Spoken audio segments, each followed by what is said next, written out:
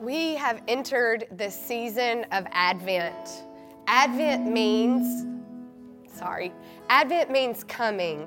It's a season where we expect God's light to light up darkness that this year we maybe have convinced ourselves could not be lit up. We are reminded that thousands and thousands of years ago, people had nothing but hope. Hope that a Messiah and a Savior would actually come. And thousands of years after faithful people waited a long time with this expectant hope, many of us stand here with a hope in our heart, a deep and expectant hope that God's promises and faithfulness will be made true. That is the season in which we enter. Will you pray with me as this season, as this candle of hope has been lit, may we find hope lit in our own hearts. Will you pray with me? God, we thank you so much for your son, Jesus, who is hope. I thank you for each person here this morning, God. I thank you for those who've come here weary and worn out, desperate for your light. May they find it here this morning. For those who came here this morning with people on their heart who are desperate and hopeless, God, may you use their hands, their feet, their mouths, and their bodies to be your hope in a world desperate for it. For people across the world right now who are hurting in Gaza and Israel, God, we lift them up. And we pray desperately and deeply for your hope, God, to be real. For those who are hurting in the Ukraine or other parts of the world that there is war and violence, God, we pray desperately this morning for hope. For those in our own country who are struggling through poverty and injustice, God, we pray, may they find hope. For those of us this morning who bring family dysfunction, financial troubles, hurt and pain, grief and shame this morning, God, we ask you, can we find hope this morning? And we pray, God, that this hour we have given to you on this Sunday morning will not be wasted. We trust you, God, to take whatever it is we've brought here and to turn it into hope for a world desperate for it. So we pray in this moment that your message and your word, God, would fuel us up to shine your light and ignite your change in a world desperate for hope. Thank you for choosing us. Amen. You may be seated. Good morning. I'm Erica Allen. I'm one of the pastors here, and I am so grateful to see each and every one of you here this morning. It is so good to see you. So last week, 2 weeks ago, on a Tuesday evening, I had a meeting all day in Lakeland, Florida, about an hour away. I got in some traffic, so I was going to be late picking up the kids, and I picked them up from my mother-in-law's house about 5:30. Chris had a meeting, so I had the kids that evening by myself. It's raining. It's kind of dreary for Florida, right? It was a long night, and I was like, I do not have time or energy to fix dinner. We're going to Chick-fil-A. Anybody here made the Chick-fil-A decision about 5:30? Yes, we got some Chick-fil-A people. About 5:30 at night, so I take the kids in, and we have Chick-fil-A, and they hand us this red and white styrofoam cup. And do you know what it says? It's the most wonderful time of the year. Anybody seen these cups? They're already out. They were out like November 1st, like Halloween, and then it's right into it's the most wonderful time of the year. And they've got the ornaments and all that stuff on them. And I'm like, yes, we are headed into the most wonderful time of the year. And so we sit down, and the kids are playing in the play thing, and I always make them take a bath when they get home after that thing because I'm scared of what wonderful things they will find in that communal play area, right? And they play, we sit down, we eat our dinner, and we head home. And I turn on the news for just a minute while the kids are getting in the bath, and I see more, this was 2 weeks ago, more stuff about the war in Israel, what all's happening in Gaza and in that area. So I see that on the news. I hear about inflation and all the trouble that so many families are having even to get the Thanksgiving meal on the table. And I'm thinking, I literally still have my sweet tea from Chick-fil-A that I'm drinking out of this cup. It's the most wonderful time of the year. And I get a text message from a mom who is going through a really terrible divorce right now, and things have gone really bad in the case, and things aren't good for her. And she's literally like, can you pray for me? And I'm holding this cup, drinking this sweet tea that says it's the most wonderful time of the year. And all of the things around me, right, feel like they're falling apart. Is it really the most wonderful time of the year? I have friends who are caring for their elderly parents who are aging. I have my best friend moved to North Carolina to be closer to her in-laws, and her mother-in-law has breast cancer, and every day is spent caring for them. And Thanksgiving and Christmas and the holidays coming up just exacerbates what they're already facing. Is it really the most wonderful time of the year? Anybody feel like that? This is also the time when I start looking through those goals that I made January 1st, right? Those New Year's resolutions that maybe did or did not happen. And I'm like, oh my gosh, I've got Chris tells me every day, we've got 38 more days of the year left. I've got 38 more days to make these dreams and goals that I wrote down at the beginning of the year to happen. I've got to put the pedal to the metal. Things at church, it's the end of the year, things are picking up. I'm sure it's the same for you guys at your work. And then on top of all of that, I have 3 children, and they're out of school at the most inopportune times. When I want to have a vacation, the kids are out for a whole week, right? So it just feels like the pressure of the year is exacerbated at an insurmountable level. I remember being in college, and this is the time of year that there are final exams. I'm like, all I want to do is watch Hallmark movies. And instead I'm studying for final exams and writing papers, right? Is it really the most wonderful time of the year? And I just want to say something. If you don't hear anything else I say this morning, I want you to hear what I'm saying. It may not feel like the most wonderful time of the year because of what all is happening all around us, okay? It may not feel like the most wonderful time of the year because of what all is happening around us. But we're just going to stay on this slide for just a second. Listen, it is the most wonderful time of the year because we are going to focus on what did happen.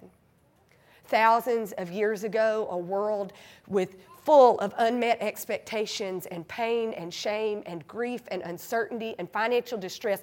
Thousands of years ago, a promise was made known and made true through Jesus Christ offered to our world. What's happening in your life may feel like this year it's not the most wonderful time of the year right now, but what matters this time of year for those of us in this room is what has already happened. Let's be honest, what is happening is full of these 4 things for many of us today that are sitting here. There are problems that we can't solve, right? There is some aunt can't talk to this person at the family dinner, and so Christmas and Christmas Eve are going to look different. There's a divorce, there's a separation, there's a breakup, and things are going to look different this year than they've ever looked before. There are problems that we can't solve, and they are in our face this time of year. There are expectations we cannot meet. People are going to ask for things for Christmas. Things are going to need to look a certain way. There's going to be Christmas lights that need to be put up, and there's going to be some moment where we recognize every expectation in front of us cannot be met. There is going to be messes that we don't understand. Can I be honest with y'all? I have no idea how to talk to you guys about what's happening in Israel and Palestine and Gaza right now. I have no idea what to say to you. I have no idea what to believe or what to think anymore. It just is a mess, and my heart is just breaking because people are hurting there in that place. I have no idea how to talk to y'all about it. And we look at the news and it's not getting better. There are messes in the place where our Savior was born that we don't understand and we don't know how to talk about. And I think it's okay that we're honest about that. That is what is happening right now. There are people we can't control. Somebody is going to talk about politics or who they're voting for in 2024, or somebody's going to announce their presidential run, or your aunt's going to say something she shouldn't say, or your grandma's going to give you something you don't want for Christmas. People are going to be beyond what you can control. All of this is happening in our world and in our lives. All of this. And can I tell y'all something? This story has been true for a really long time. Thousands of years ago, there were problems that people couldn't solve anymore. There were shepherds, thousands of years ago, shepherds out in the field because they had nowhere else to work and nothing else to do. There were problems that they couldn't solve. The government was ruling and oppressing all these people. Like, the whole reason Jesus was born in Bethlehem is because there was a decree. A messenger came out and said, hey, all y'all pack all your stuff up and head to Bethlehem to be counted by the government so we can have a little more control over you. There were expectations that weren't met. The people of God, the people of Israel, were crying out to God, we are ready for a Savior. The Roman government is pressing in on us like we've never experienced before, and we need you to come down here and solve this right now. And you know what they got? A baby in a stable. A baby in a stable. There were expectations that were not met. There were messes that they did not understand. Their lives were crazy. Joseph and Mary left their home and were staying in the back of a barn. That's our story. Like, what a mess. There's all these people in Bethlehem away from their homes. They left their stuff and their jobs. They have no idea if they'll get back or not. There were messes happening that they didn't understand, and people they couldn't control.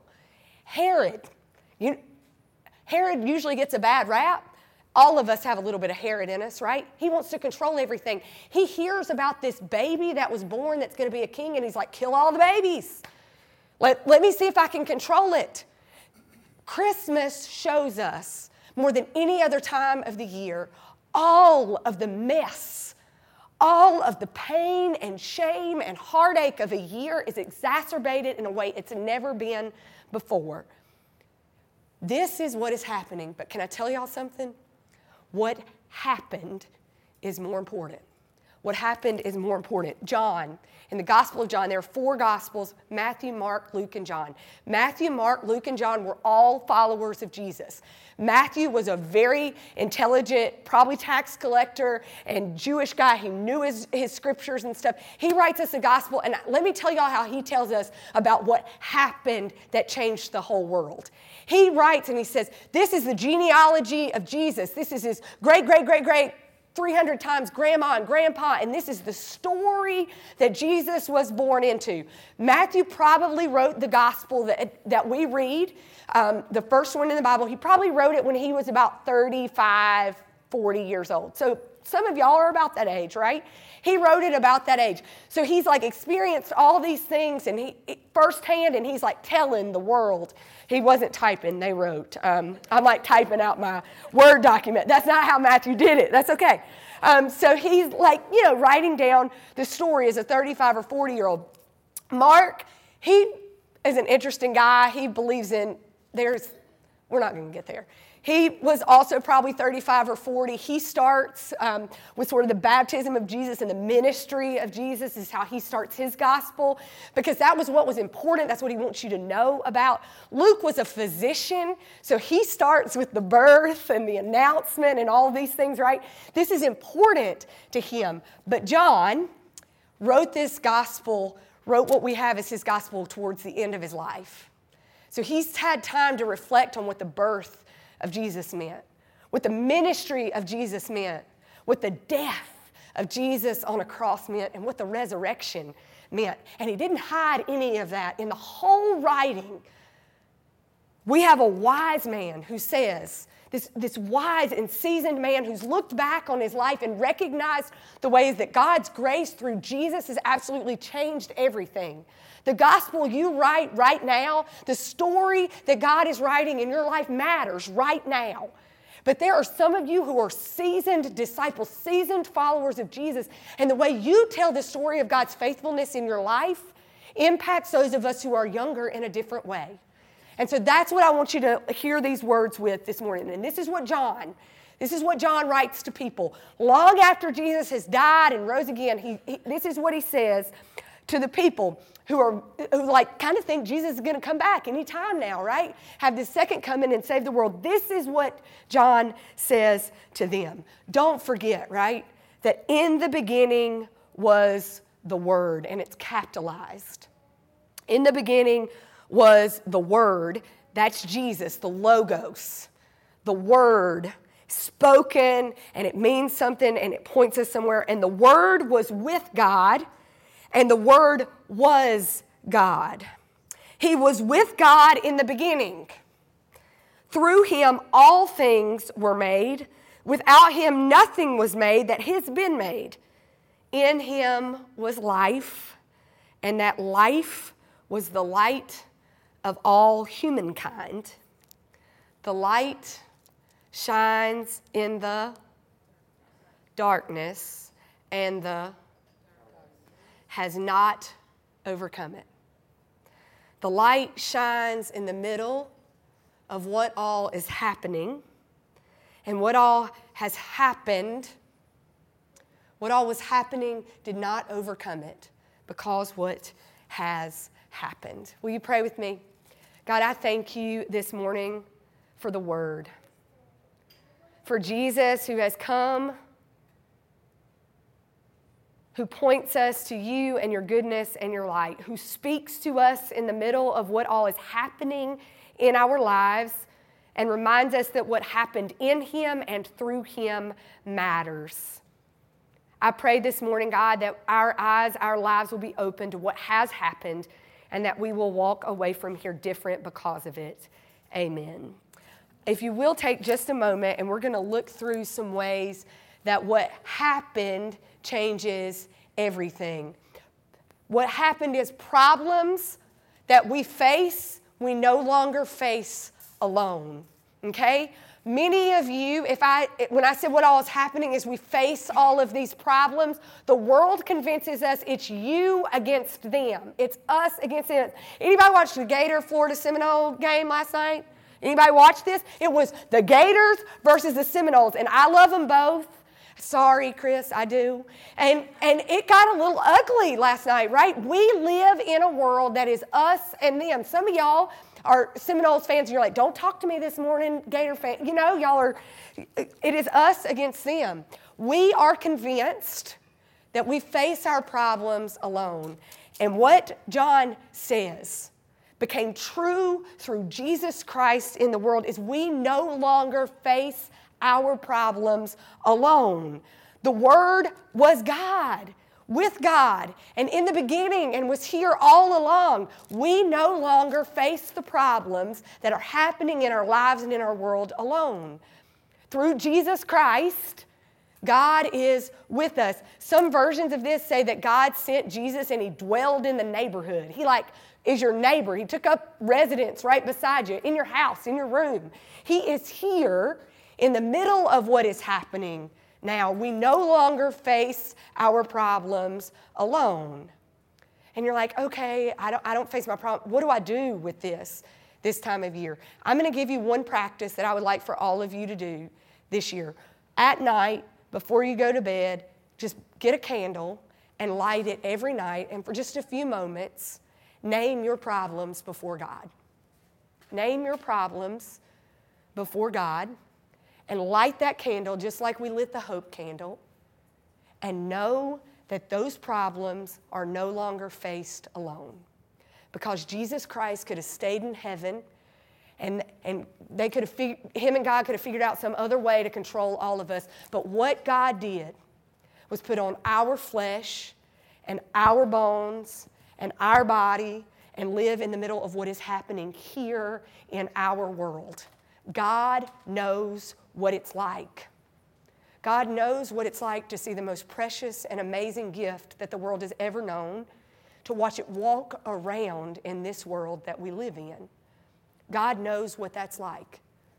And God after Jesus died and rose again, sent us the Holy Spirit that we would never, ever be alone. You do not face the problems in your life alone. So the one thing I want you to do between now and Christmas is get a candle. Go to Dollar Tree on your way home. Get a candle and light it every night. Name your problems before God and know you no longer face those problems alone, because what is happening does not have more power than what has happened. Light it up, okay? That's our theme this year.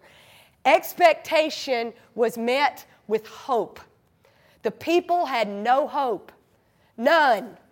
They were completely desperate and lonely, and desperate people are longing for hope, and their expectation was met with hope. They weren't given a full-blown military leader. They weren't given a full-blown, sword-swinging whatever. That's not what they were given. They were given a baby that had to grow up for 30 years before he would save the world. Hope is a faith in things that are not yet seen. The expectation that people had for a Savior and a Messiah was met with hope. An expectation that God would be faithful. An expectation is met with hope. What are the things that you are expecting? With your candle, our theme for Advent is light it up. So with your candle, I want you to name some expectations that you have in your life that are not yet met. And what does it look like for you to face those with hope?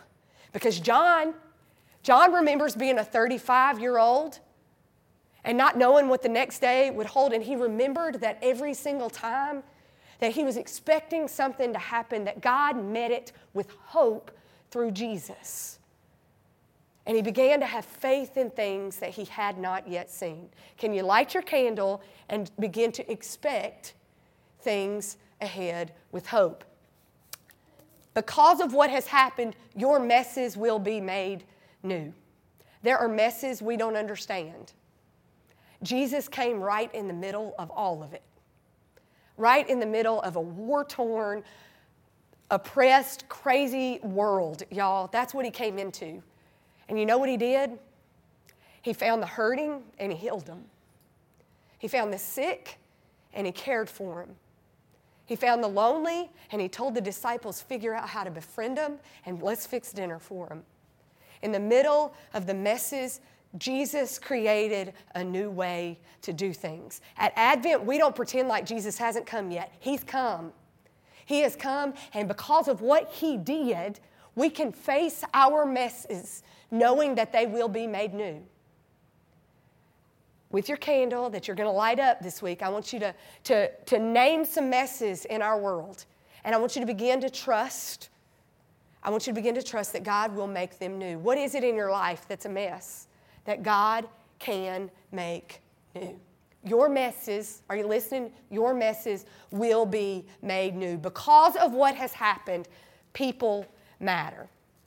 Jesus could have come any way that he wanted, and how he came was to let you know that you matter. You matter. So before we begin praying for other people with our candle, I want you to think about all the ways that you don't feel worthy, that you don't feel good enough anymore. What are all of those things? Name them before God and know this, that God thought you were important and special enough to come to this world through Jesus, to show us a new and different way to live because people matter. And this is going to be the hardest thing I want you to do this week, is I want you to figure out some way to make that news of Jesus real. God put on real hands, real feet, real bodies, and he made himself known. What is our job, guys? It is to make Jesus known, to make people know their messes are not going to have the final word, no matter how bad they are, that they matter. What is one thing that you can do every day to help people understand they matter? Parents, we have young children at home. Look at your kids and figure out how to help them know they matter. At work, things are tough. You've got some difficult person to deal with. How can you help them know that they matter, that they're not lonely? Riding down the street, doing at the grocery store with a cranky person, whatever it is, how can every single day we make sure that one person knows that their life matters? My very favorite verse in all of the Bible is that the light has come and the darkness will not ever overcome it. I'll be really honest with y'all. There are things in our world that are really dark. There are things in our lives that are really dark. Last year, at this time, our church was sitting under a tent in a parking lot in the bowling alley. Anybody here for that? Some of you were like, yeah, we remember those days. The sound didn't work. It was an absolute disaster zone that first Sunday. I think I cried for the first time in front of the entire church because I just couldn't keep it together anymore. And this is what I was like reflecting on this, and this is what I came to believe. We thought what we were waiting on was for the bowling alley to be complete, and we were going to go in there in January. We thought that's what the season of Advent was about. But what happened instead is that we were literally on the streets of Del Mabry and Gandy, and we began to meet people who were homeless, and they sat among us. Megan, one of the people in our church, picked one of the guys up and took him to breakfast and then brought him to church. What happened was, folks, there was this one Sunday when the kids are all playing in the most secure kids area we could create, and we hear something being drug across the parking lot, and I'm like, oh my gosh, I'm in the middle of preaching, and I didn't know what to do, so I just kept preaching, and I look out, and a guy who's experiencing homelessness has rescued a play area from a dumpster and drug it to our kids because he thought they would enjoy it. And so all the kids bust loose from this secure kids area and take off running to this play area that has been in a dumpster. And I'm like, kids, back up. We're just going to pause the service for just a little bit. And they Lysoled it off. But he mattered, right? A man on the streets figured out how to tell our kids they mattered enough to have a play set on Sunday mornings. And we thought that he mattered enough to say, thank you. We appreciate you. People matter.